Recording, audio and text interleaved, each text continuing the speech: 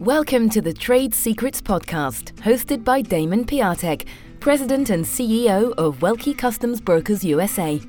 Damon is a licensed U.S. customs broker and certified customs specialist with more than 18 years' experience in the import, export, customs, transportation, and logistics sectors. Each month, Trade Secrets will bring you guests in the industry to provide their insights on timely trade issues to give you an advantage in international trade. So now, let's talk trade. Welcome to the podcast. Damon Piatek, President and CEO of Welke Customs Brokers USA. Today we're going to be talking about forced labor and withhold release orders from U.S. Customs and Border Protection. This is something that doesn't really come up too often.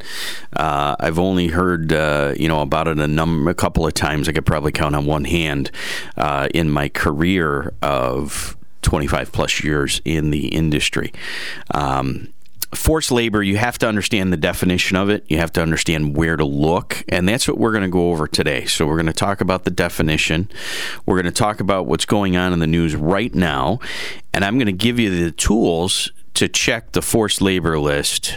So when you purchase product overseas or when you try to import product from overseas, this is one of the things you're going to want to look at. Now, there are a number of orders for different countries out there, and we'll go over that a little bit later. But some of the oldest withhold release orders are back from the 1950s. So this has been out there for a very, very long time. It's nothing new, but you may not have seen it before, or it may be just brought to the surface and brought to your attention by the media and what's going on in China today.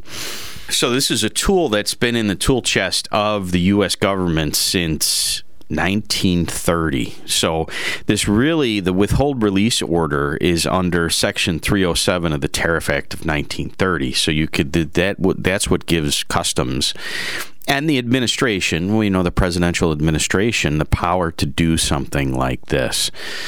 So you're seeing a lot about it. I posted some of it on LinkedIn on my profile about a couple Wall Street Journal articles on it, but we're going to go in depth of what you need to know. First thing you need to know is the actual definition as defined by Customs and Border Protection. Whenever you're talking about compliance, you really have to understand what the definition is. Give you an example of that. A client of mine a long time ago wanted to classify waterproof footwear. Well, it was a sandal, and the definition of waterproof footwear for U.S. Customs was very different than the client's. But you really need to understand what the definitions are so that you can apply them properly. So we're just going to go over that definition now. What is forced labor? CBP defines forced labor as all work or services which is extracted from any person under the menace of a penalty for its non-performance and for which the worker does not offer work or services voluntarily. Indentured labor is defined as work or service performed pursuant to a contract, the enforcement of which can be accomplished by processes or penalties. This includes forced or indentured child labor. So they're not getting paid. They're being forced to work under penalty or harm or to resolve some kind of contract.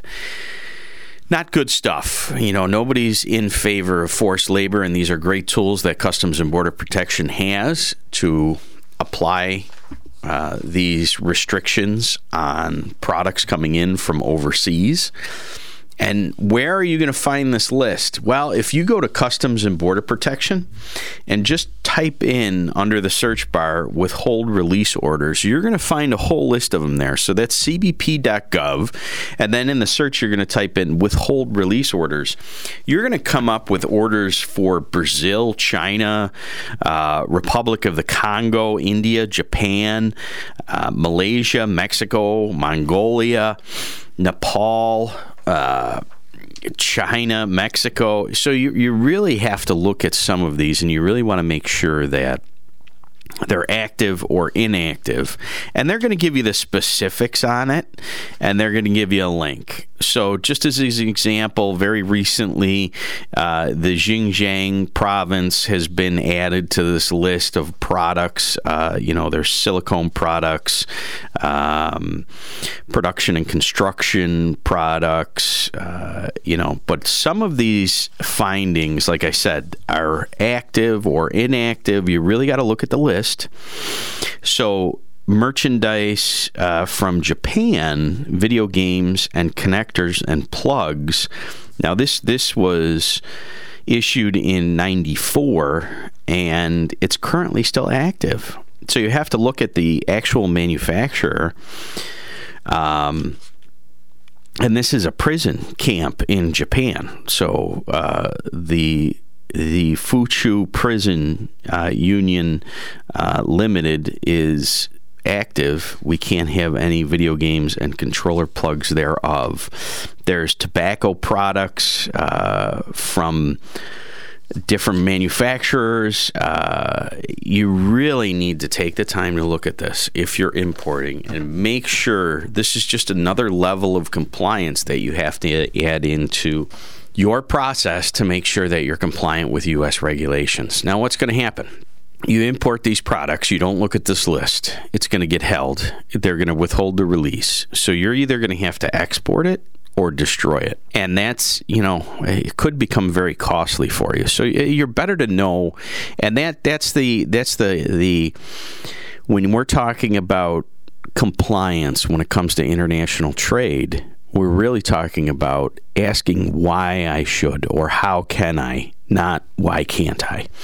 So we're going to go into that a little bit more. We're going to start another series. We're going to wrap up our series on Customs 101 shortly, but we're going to go into building a better compliance manual, and that's also going to be a 10-part series. So we'll talk about that more. But today, really, cbp.gov. Look in withhold release orders, and this is going to give you that list. You really want to drill down on the list because trying to keep this at this high level, not going into specifics, but there are countries on this, and some of these go back to the 1950s with this whole withhold release order for forced labor. And it's nothing new. It's been in the tool chest of customs and our government for a very long time. If you have any questions on this or other compliance-related questions, just send us an email, Damon, D-A-M-O-N, at Welke, W-E-L-K-E, USA.com. Thank you, and have a wonderful day. This has been Trade Secrets, the podcast hosted by Damon Piatek, President and CEO of Welke Customs Brokers USA. Thank you for listening.